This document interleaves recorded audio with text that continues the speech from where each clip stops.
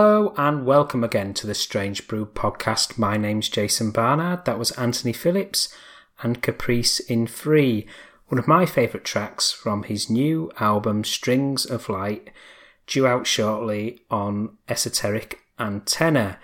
I've got the huge pleasure of welcoming Anthony today to the Strange Brew podcast to talk about his new album, as well as a range of songs from his critically acclaimed solo career over the past 40 years, as well as his time as a founding member of Genesis. So let's hear my chat with Anthony. Hello. Hi, is that Anthony? It is, yeah. Hi, it's Jason here from the Strange Brew. Strange Brew, yes. Which are you a Cream fan? Absolutely. Well, let me tell you, I was at their very first gig. Oh, wow. Windsor Jazz and Blues Festival would have been late August '66. I was a youngster. I got mugged on the way back, actually, at the station at Richmond, but they did just 3 numbers. I mean, they were miles in the distance, but the excitement was palpable. It really was. Great days, great days. Yeah, you bet. You have a new album out, Strings of Light, and I understand that's the first album you've recorded in 7 years? It is indeed, that's right. So could I ask why it's taken so long? Well, I've been concentrating a lot on re-releases, as you probably know. Yes, of course. Cherry Red took on the catalogue, sort of revivifying the old catalogue, which meant delving into the vaults to find old material and all that kind of thing. And so, as well as that, you know, I earn a big proportion of my living from doing TV music. So I've been diving between the two, really. And the re-releases did actually take quite a lot of time and energy, because you had to do all this sort of bibliographical stuff as well, and updating various things. So between that and some complicated family issues as well, it wasn't in a terribly easy time to sort of really get one's teeth into a major new project. But I mean, this is, if you think that I actually started this 2 years ago, it looks like 5 years, but of course, actually, it's only really 3 from the time when I began it. So it's not sort of like I sort of went away to join the army in the meantime or something. Mm-hmm. And am I right that you played a different type of guitar on every track? Well, there's classical guitar, this 12-string guitar. I mean, there are similar types of guitar, but quite a lot of different classical guitars, different 12-string guitars. Quite a lot of variation, trying to make as much variation of timbre and sound as possible, because I think if someone's listening just to, you know, a solid classical guitar album, it can be the best music in the world, but after a while, the sound, you just get a little bit used to the same timbre, and maybe the light and shade isn't there. So I kind of was trying to see if we could make it as varied as possible just within that. And there is, in fact, a little bit of multi-timbral stuff, and there are some extra instruments here and there. It's mainly solo, but there are a few, the old overdub and overlapping and little links with more guitars, so it's not quite as Spartan as it might sound. One of my favourite pieces is Caprice in Free, and that was on classical guitar, wasn't it? Oh, really? Yes, that's interesting. Yes, somebody else was suggesting tracks. They didn't mention that. But yes, it was, absolutely, yes. Oh, thank you. Did you write the tracks on the instrument that you played on the album? Or was it that once you'd written it, you felt that a particular guitar was appropriate for the song that you had written? I think, to be honest, a lot of them were just begun, you know, as rough ideas, and I couldn't tell you what guitar they were played on. So I was going back and looking and delving into my existing material, and just developing. So which it didn't really matter which particular guitar it was that was written on. Except there was the old thing like the 16 string. I've only got one 16 string. So, but yeah, no. Some of them I would then adapt them and develop them on the best guitar I thought was fit for the idea. And you know, for a very distinctive 12-string sound that's featured in tracks like Winterlight on your new album, is it important to keep going back to the 12-string? Well, I don't know, really. I mean, I just naturally go there. I don't sort of think it's important, or it's just what I it's a kind of something I've always done. Genesis was one early big feature of Genesis when we were moving on was 2 12 strings combined, and 12-string guitars used in a way that wasn't as rhythmic as other people were doing. We were doing it in a slightly more multi-timbral way, playing around with chords and arpeggios and stuff. And I've always loved that style, really. So yeah, actually, funny enough, that Winter Lights has got some quite early material. Most of the stuff on the album is all written in the last 5 years, but there's a couple of things, that and Shoreline, which have a lot of material going back to 1971, believe it or not. Gosh, so there's some material where you've dug back to get? Yes, absolutely, yeah. I mean, I think Winter Lights, a lot of the development section was new. Yes, it is new, actually, all the middle part. But Shoreline, actually, is all from that time when I was but a youngster.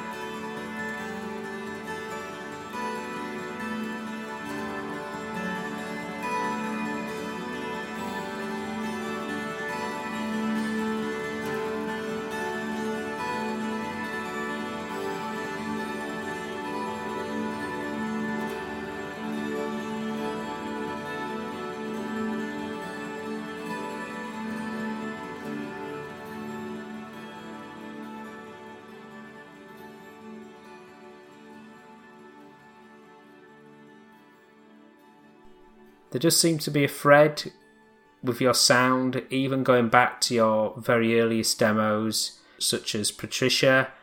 And it does have that distinctive sound of yours, even at that early stage. Really? Well, that's very kind of you. Well, that goes back to when I was 13, actually. Yeah, I mean, that was... Well, that's very kind of you. I don't think I was particularly original at that time, but it's very kind of you. Maybe that one was, but most of the rest of it was just poor Rolling Stones and poor Beatles. But thank you. And in that early period, you played with Mike Rutherford, and you developed that dual 12-string sound together, and ultimately, I think that's what made you more distinctive. I think so. I mean, other people were obviously doing stuff with 12-string, but I don't think, and there were groups doing phenomenal guitar work. Bert Jansch, John Remborn, you had Simon Nicol and Richard Thompson. Yeah, in Fairport, on 6 strings. But as far as I'm aware, we were, well, I won't say the only ones, we can't have been, but we were one of the most prominent ones doing stuff with 2 12 strings, which people wouldn't often think. They think maybe that sound's going to be too rich, but it depends what you do with it, doesn't it, really? And we just were both seduced by the sound of it, really, and loved the combination of doing slightly different things to each other, but which complemented, not just doubling up, like 2 guys just strumming along, creating a bigger sound. There's nothing particularly clever about that. Might as well overdub it, but the interplay between the two was what we found fascinating.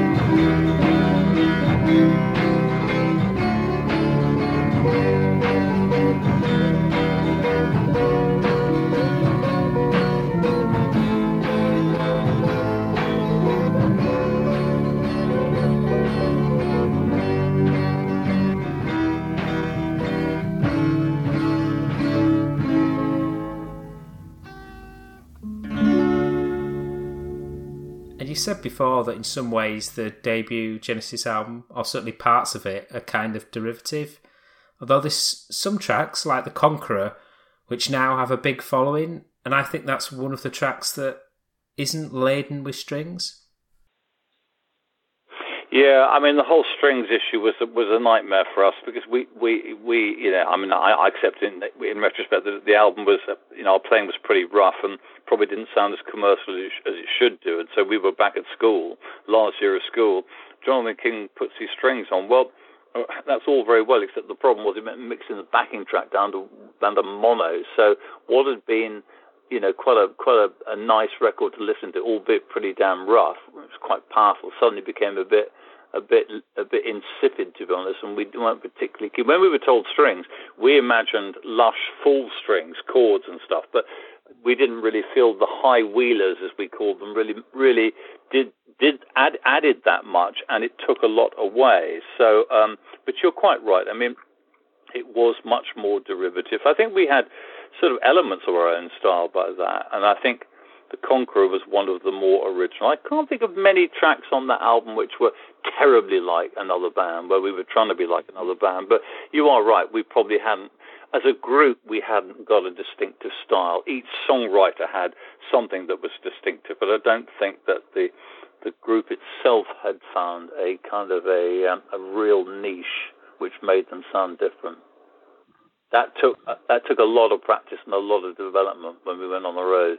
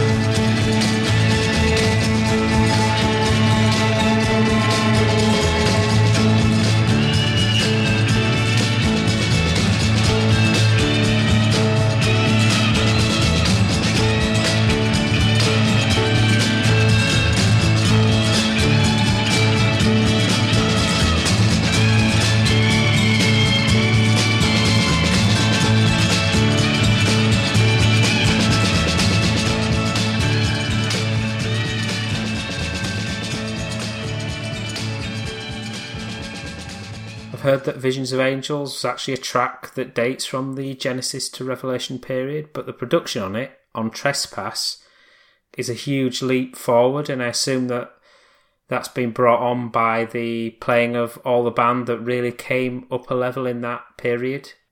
Yeah, well, it was done in a very different way. It was done using organ and big drums, and there were drums on the original version, but the original version was pretty limp. It was regarded as one of the star tracks of that album. So, as I've always said, it had to be a pretty grim version to be left off. I don't think we just really knew how to make it sound good. Is the truth of it. So it was a mercy that it came to light later. They didn't have that instrumental section in the original version because that was organ based.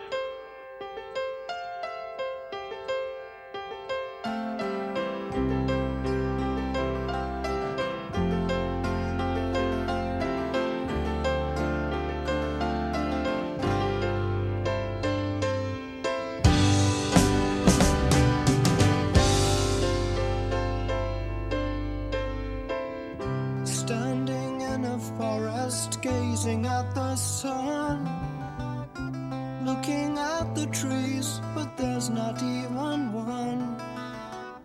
See a rippling stream that smiles and then goes by. Run to feel its comfort, but the water's dry. I see her face and run to take her hand. Why she's never there, I just don't understand. The trumpet sound, my whole world crumbles down. Visions of angels all around, dance in the sky, leaving me here forever goodbye. As the leaves will crumble, so will fall my love. For the fragile beauty of our lives must fade. Though I once remember echoes of my youth, now I sense no past, no love that ends in love. Take this dream, the stars are filled with light, as the blossom glides like snowflakes from the trees, in vengeance to a God no one can reach. Visions of angels all around, dance in the sky, leaving me here forever goodbye.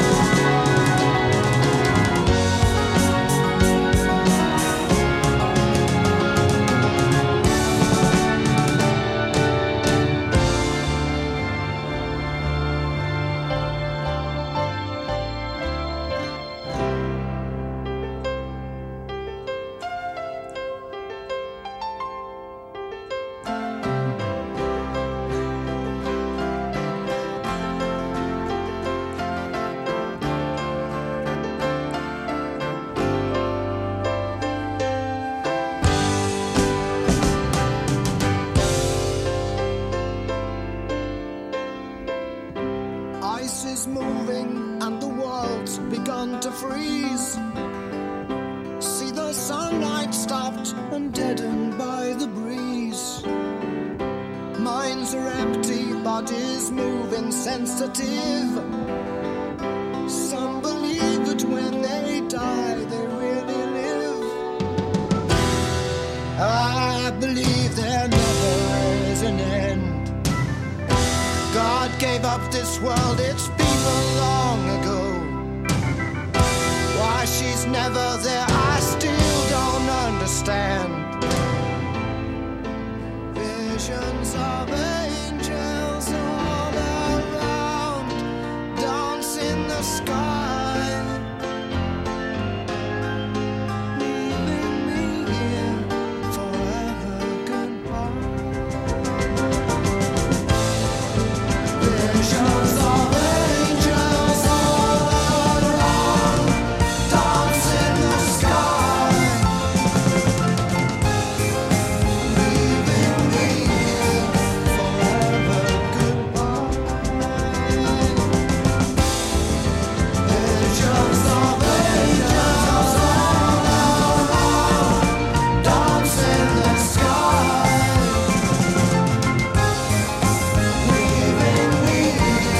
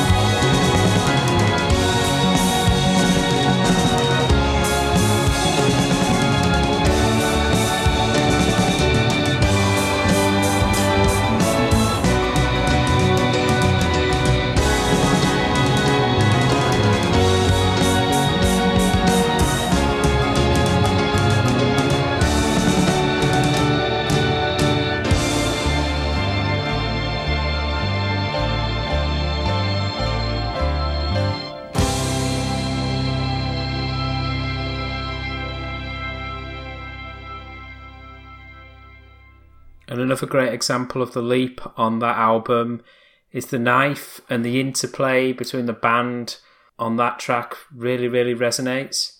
Yes, I mean, it took a lot of work. I mean, it's a really transformation from, just as I was saying just now, being individual songwriters where the others would gather around to whoever song it was, sing along a bit. I'd pick up a guitar if it was piano and vice versa, add a bit of bass, bit of basic drums, and that was it really. But it wasn't, and it was songs, and some of them were better and more appealing and durable than others. But when we arrived at the prospect of going on the road, obviously we had some of those songs were going to be a bit limp for that. So we actually did have a lot of stuff which was a bit bluesy and terribly derivative to start with, and really not very, very good. And it gradually got pushed aside for the newer material, which, I mean, it needed a lot of experimentation because it wasn't things like the knife and looking for. I mean, the knife was slightly, the basic part of the knife was influenced a little bit by the Nice by Keith Emerson, but you know, the development was. I mean, it was like a trip into the unknown. Really, we just sort of we set off on that middle section. Just one person would get one idea, one person got another idea, and we just sort of hoped these different sections would flow, and it did seem to, and it became popular. So I think along that way we did discover a sort of a style, and obviously the group then took that much further subsequently.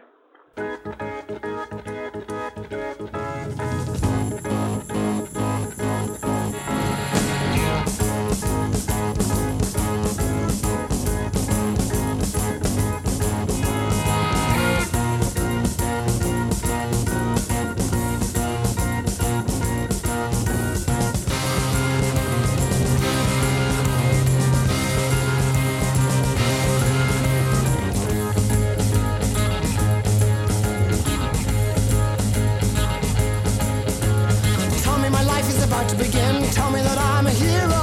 Promise me all of your violent dreams. Light up your body with anger. Now, in this ugly world, it's time to destroy all this evil. Now, when I give a word, get ready to fight for your freedom. Now! Stand up and fight, for you know we are right. We must strike at the lies that'll spread like disease through our minds. Soon we'll have power, every soldier will rest, and we spread out our kindness to all who are left now deserve. Some of you are going to die. My souls are praying to the freedom that I shall take.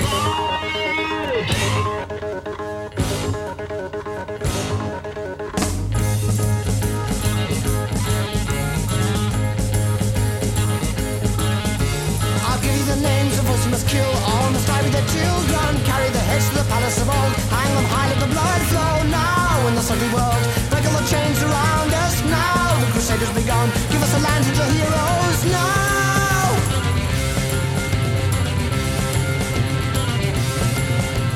Stand up and fight, for you know we are right. We must strike at the lies that have spread like disease through our minds.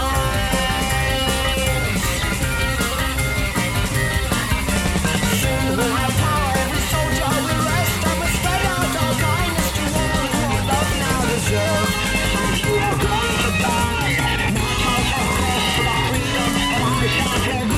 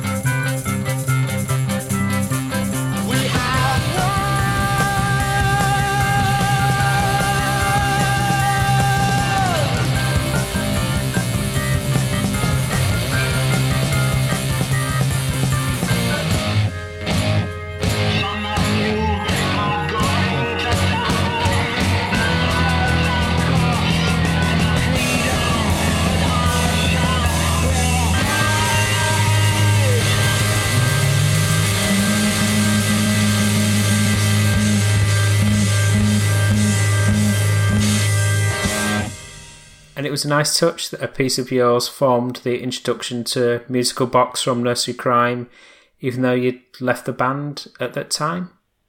Well, I mean, Mike and I actually worked on, it was his original idea, and he discovered this bizarre tuning, F-sharp tuning, but we did originally work on some of the sections, 2 or 3 of the sections that became part of that, yeah. And then you went deeper into music and studied more after you left the band?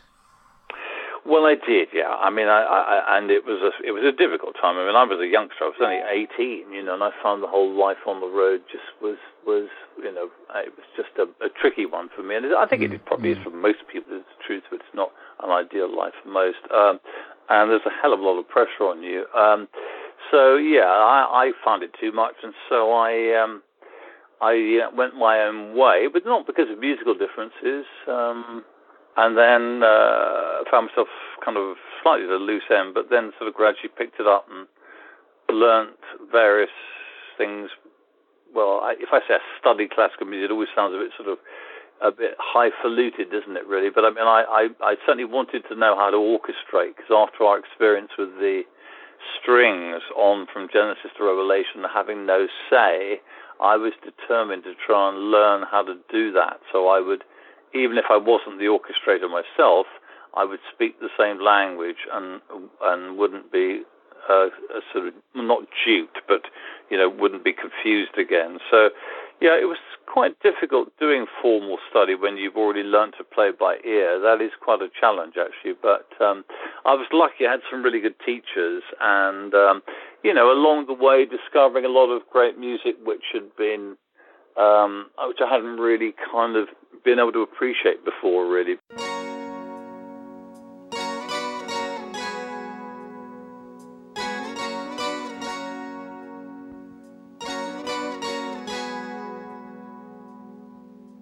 Play me, old King Cole, that I may join with you. All your hearts now seem so far from me. It hardly seems to matter now. And the nurse will tell you lies of a kingdom beyond the skies. But I am lost within this half world. It hardly seems to matter now. Play me my song. Here it comes again. Play me my song. Here it comes again.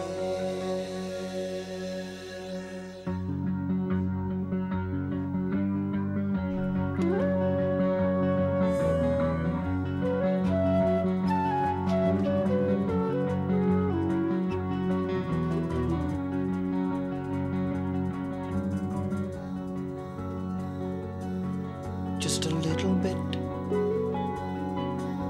a little bit more.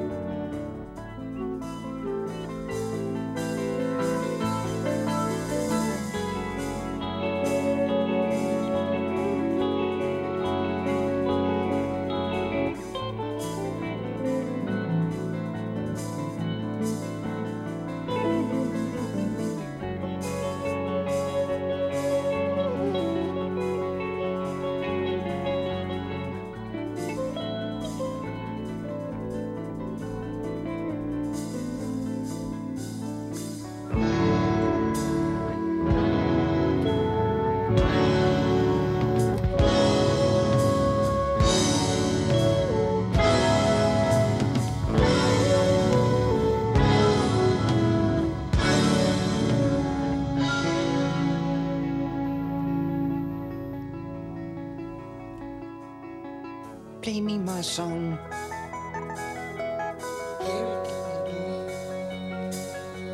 Play me my song.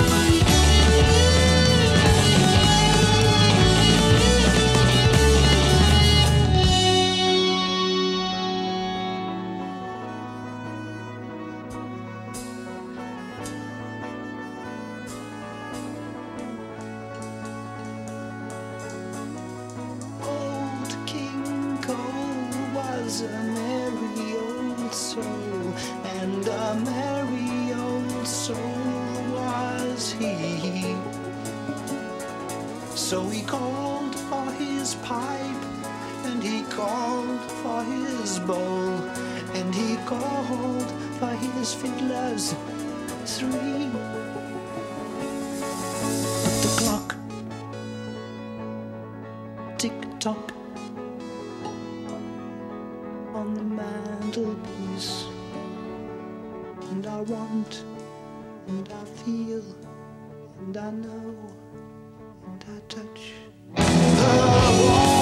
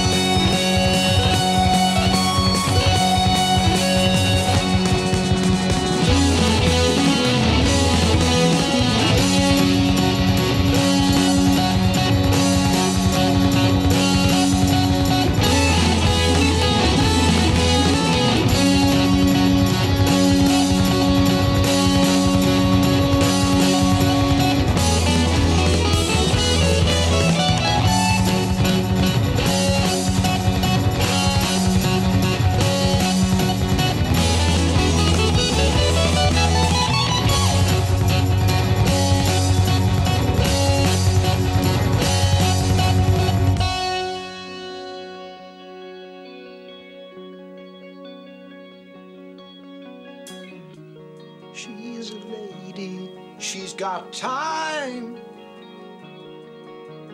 Brush back your hair and let me get to know your face.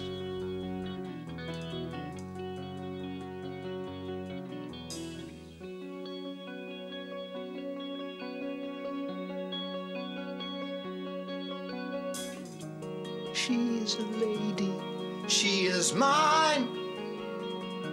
Oh, brush back your hair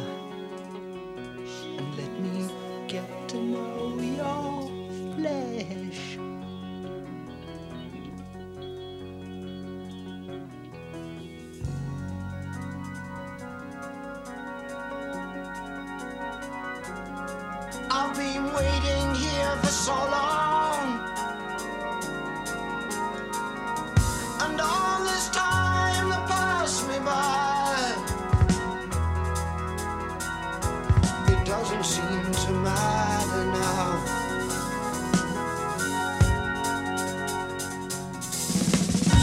You stand there with your fixed expression, casting doubt on all I have to say.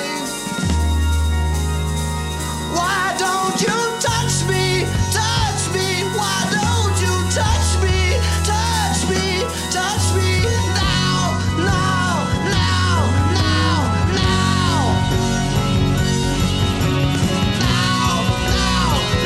Now. Now.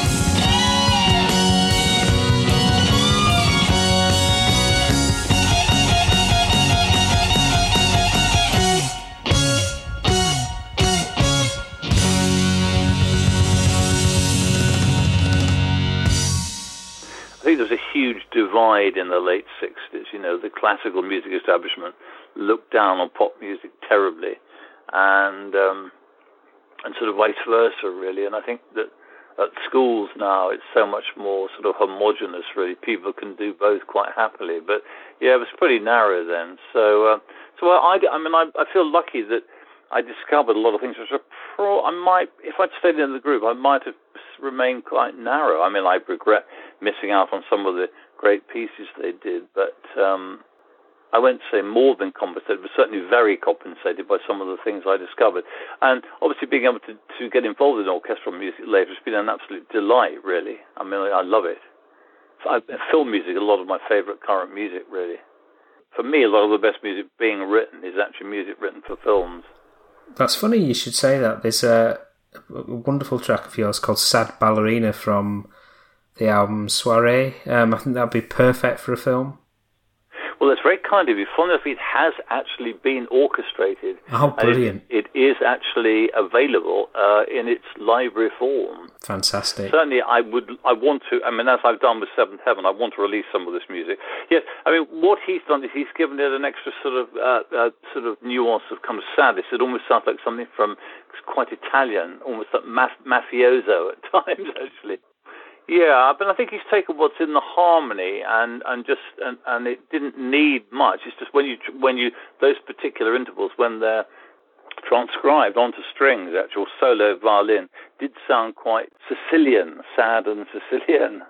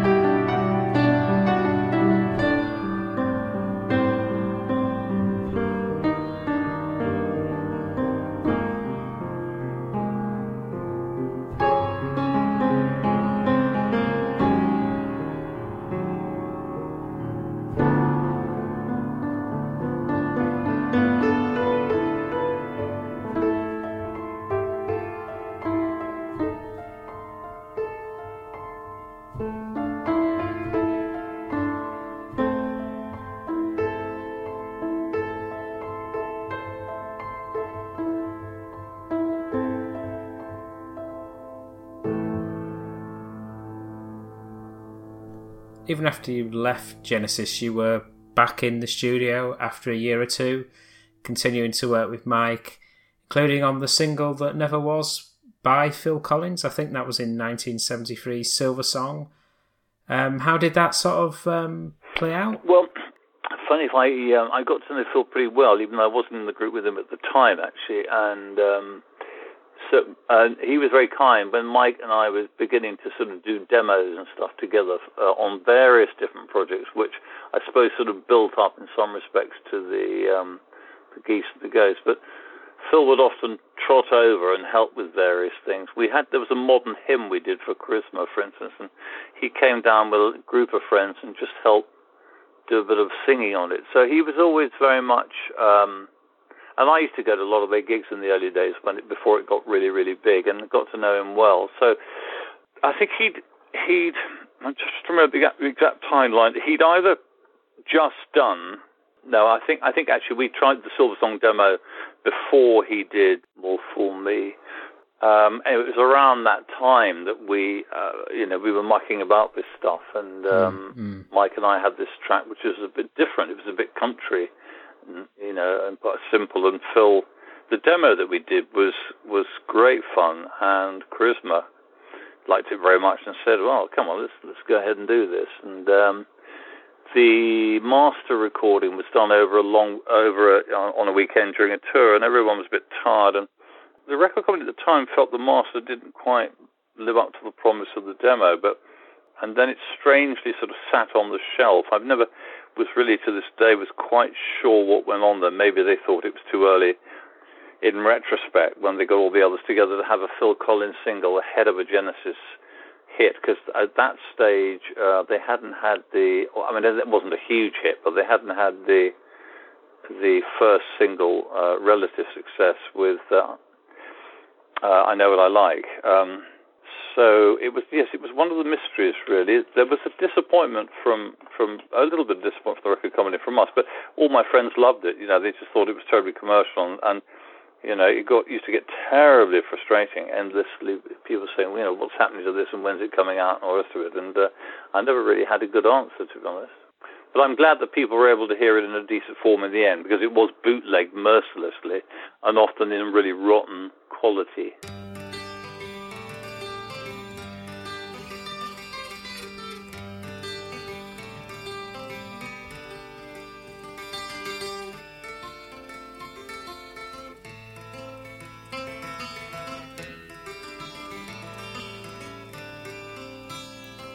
Dear friend, when you're gone, there'll always be this song to remind you of where you once belonged. Though far you fly away, your face will bless the day. Each tree, each stream, each flower, all they leave to say, yeah. The sun will shine again, new dawns will rise again, and we'll be together until the very end. Shine again, new dawns will rise again,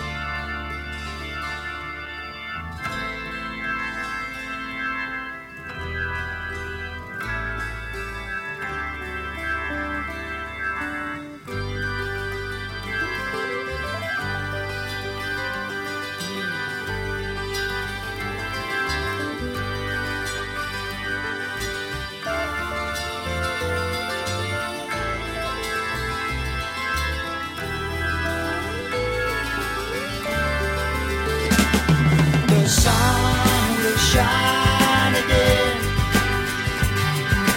Dawns will rise again. And we'll be together until the end. Sun will shine again. Dawns will rise again. And we'll be together till the end. Sun will shine again. New dawns will rise again. And we'll be together until the very end. Sun will shine again. New dawns will rise again. And we'll be together until the very end. Sun will shine again. New dawns will rise again. And we'll be together. And in the years after that single that never was, you worked on the album that became The Geese and the Ghost, and carried on working with Mike and Phil on tracks like Which Way the Wind Blows. Well, I mean, again, you see, because I used to get some stick afterwards, because by the time the album came out, he was their lead singer. But of course, when we were doing all these things, he was far from it. Indeed. And so, in fact, when we did those two tracks, Genesis were in a state of hiatus, and they were auditioning singers. At that stage, there was no question of Phil Collins being the singer. So that was a completely fallacious argument and criticism that came out. He was the natural choice because he'd worked with Mike and I on various different things, and he was very familiar with obviously with Mike's style, but he's pretty familiar with our combined style as well. So, I mean, he literally just came down to the studio, and I mean, I think we'd had a little rehearsal of it, but he was so quick, and did both in an afternoon, I think.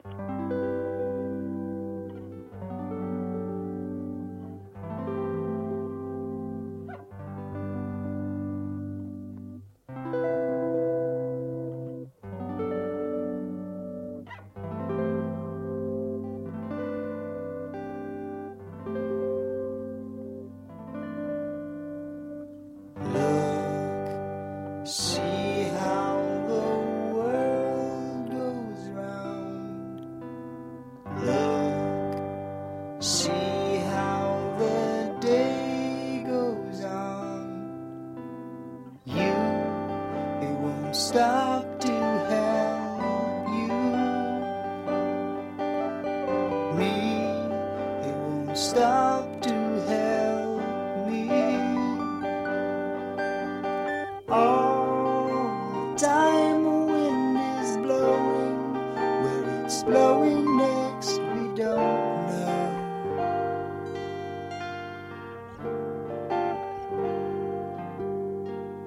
Look, some spend their days in slumber.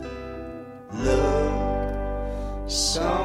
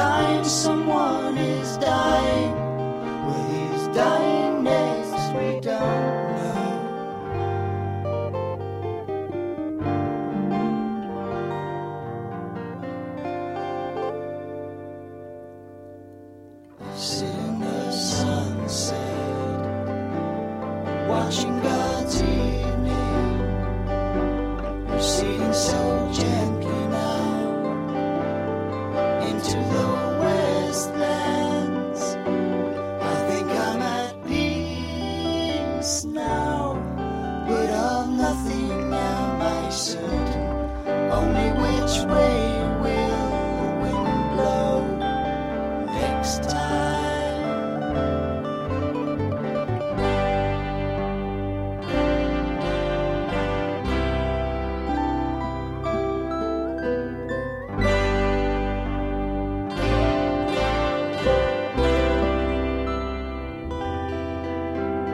You might never have been saved. Oh well, you might not have been so brave. Time would have shown the parting waves, and you slipping under autumn's gaze. And now I know that nothing is what it ever seems.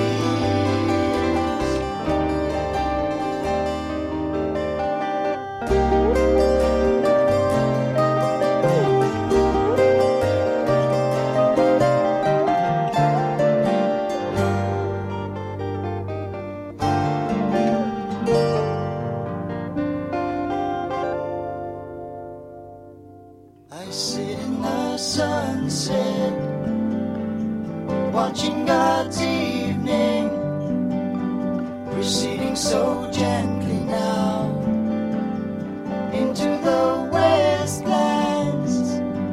I think I'm at peace now, but of nothing am I certain, only which way will the wind blow next time.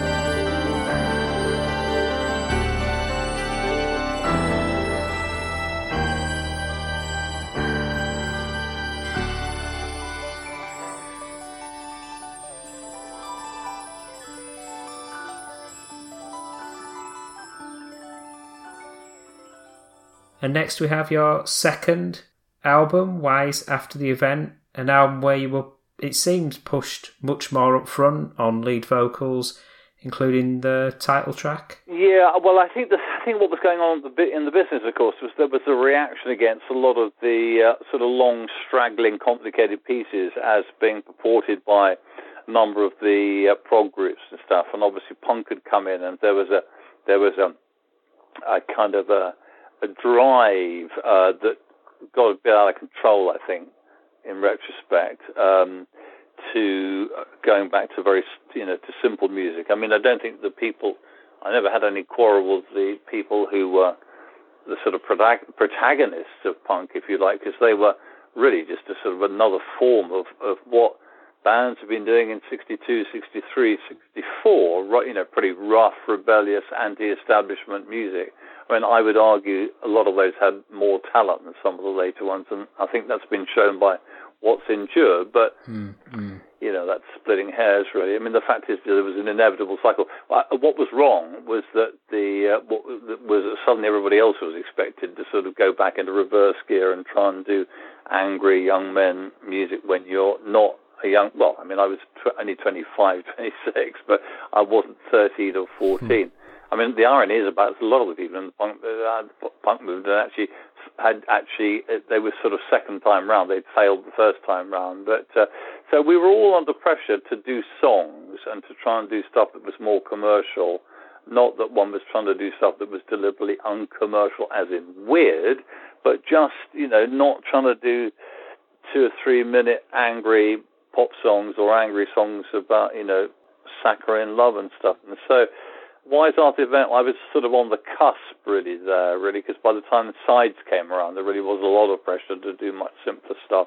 But Wise Art Event, I was sort of in between the two, really. It was like this better be songs, and nobody was saying do another Geese of the Ghost. There was no encouragement to pick that up at all, actually, which is interesting, which just goes to show what the sign of the times was. There was no obvious other singer, so it was sort of still a kind of singer-songwriter time, really. So, why don't you have a go and do it? I mean, in retrospect, I'm not sure I really should have done, but I was very lucky to work with Mike Giles, John Perry, and obviously Rupert Hine as well. And I mean, the title track was great fun on my lovely 12-string Rickenbacker.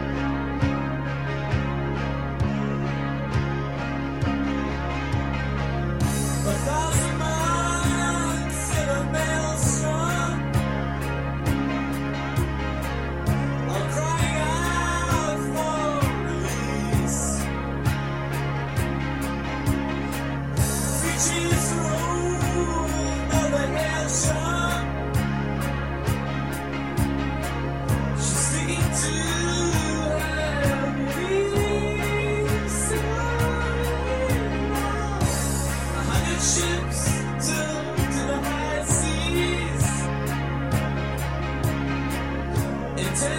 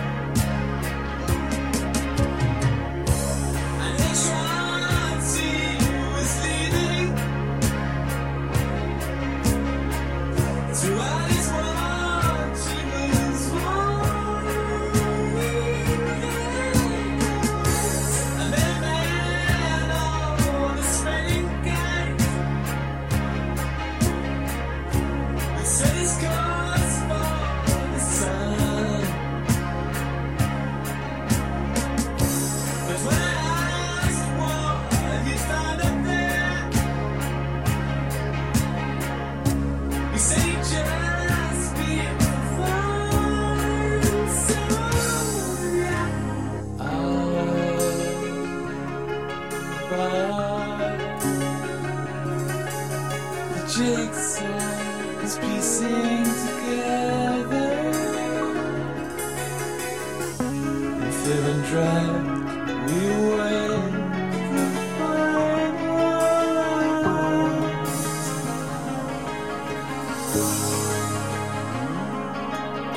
Gathering up high, gathering up low.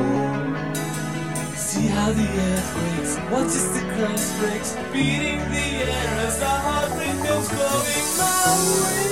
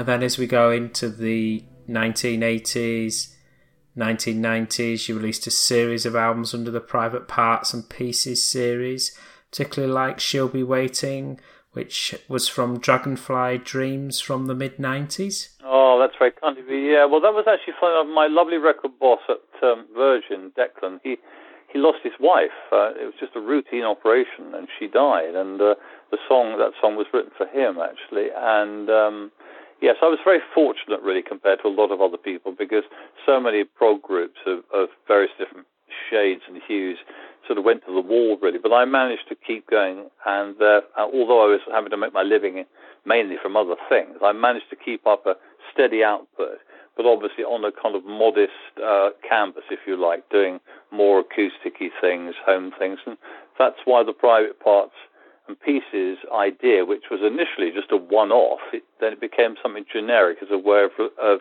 finding an outlet for material that didn't cost a lot of money, but had a bit of sort of intimacy, lyricism to it at a time when there wasn't perhaps stacks of music like that. So yeah, I felt lucky to do stuff. I mean, some of them were more organised than others, some were more scrapbooky than others. But even the scrapbook ones, as I said, the sort of collage ones, had their fans. So it's been a funny old mix. You never know who's going to like which album. Really, there were big supporters of 1984, and those that thought I'd gone start raving bonkers.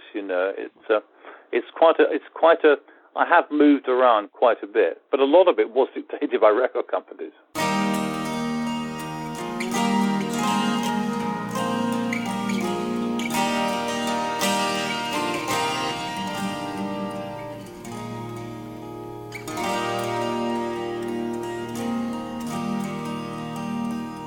She would have wanted you to make it. She would have wanted you to be strong. She would have hoped that you could take it and fill your days with sweeter songs. And though it seems right now that you can't go on, you find the strength somehow to get through. For it will all make sense in the final hour. She'll be waiting for you.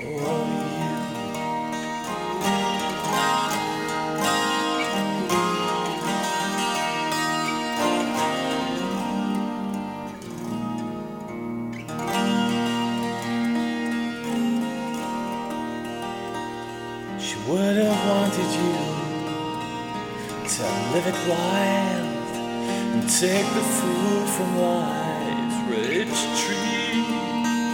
She would have hoped that you could teach your child all the things that she believed. And though it seems right now that you can't go on, you find the strength somehow to get through. For it will all make sense in the final hour. She'll be waiting for you.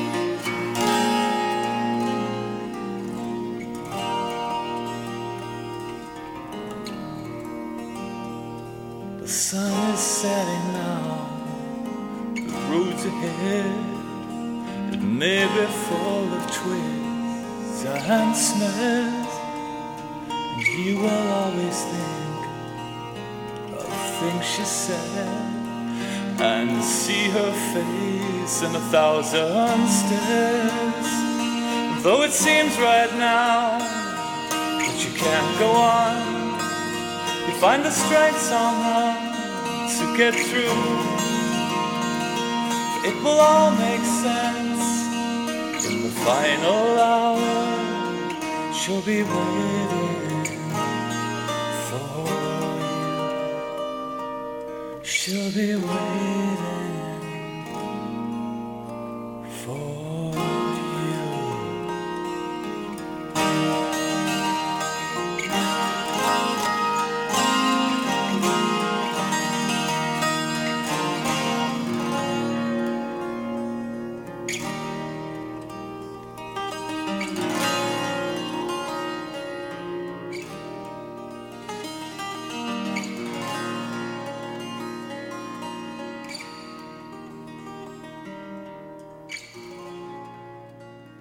And about a decade ago, you worked with Steve Hackett on the song Sleepers from his Out of the Tunnel's Mouth album.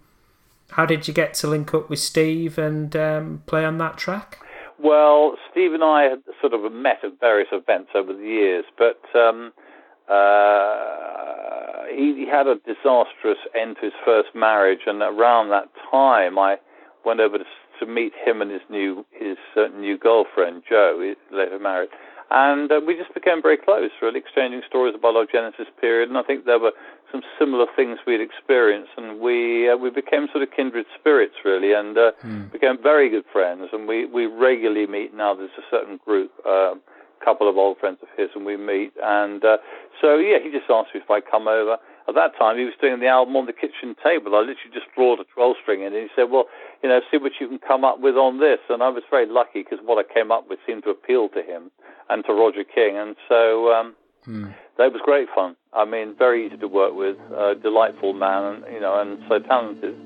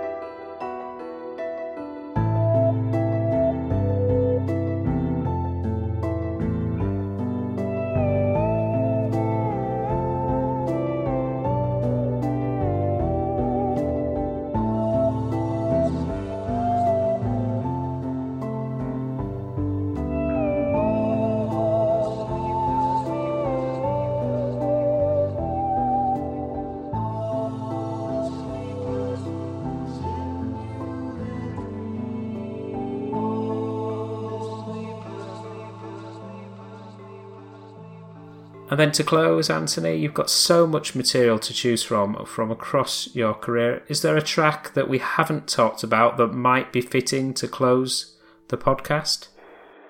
Gosh, well, I was very proud of the end part of the album called Slow Dance, about the last 2 or 3 minutes of it, where it just kind of is quite romantic, and then it just kind of dissolves in a very peaceful, drifty way. I always quite like to end albums like that. I mean, Life Story is another example, isn't it, really? Because you end it in a way on the new album. You leave people in a state of peace and calm rather than leaving them in a state of, angst.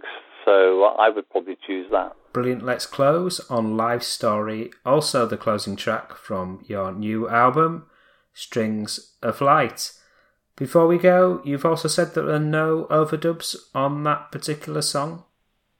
Well, I wasn't trying to show off too much, but I was trying to show off a little bit, which was the last bit was damn difficult because there's 2 different things going on, and people probably thought, oh, he's overdubbing this, and I just wanted the people to know that it was all, it is possible to play that all at the same time. Basically, you're using your right hand to do the shimmering, and and the left hand is actually hammering by itself. So, yeah, it was a kind of a slight conceit, but more actually just showing that it can be done all as without overdubs, if somebody wants to have a go. Thank you so much for your time, Anthony. It's been a real pleasure. Thank you very, very much indeed. You take care of yourself, and thanks a lot for that. Bye-bye. Bye-bye then.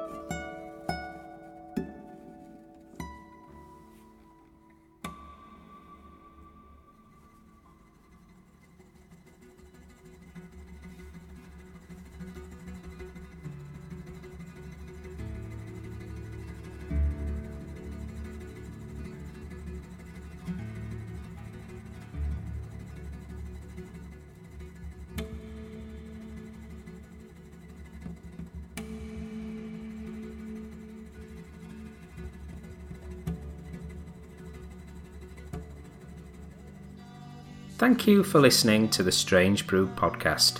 If you do like the show, please consider a small donation to help keep the show archive online.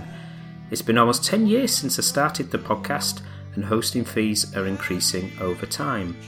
All your support keeps the show running and helps me get amazing guests. To support me, just go to thestrangebrew.co.uk where you'll see a donate button on the homepage. Thank you very much. Plus, any reviews on your podcast services help to spread the word too. Thank you.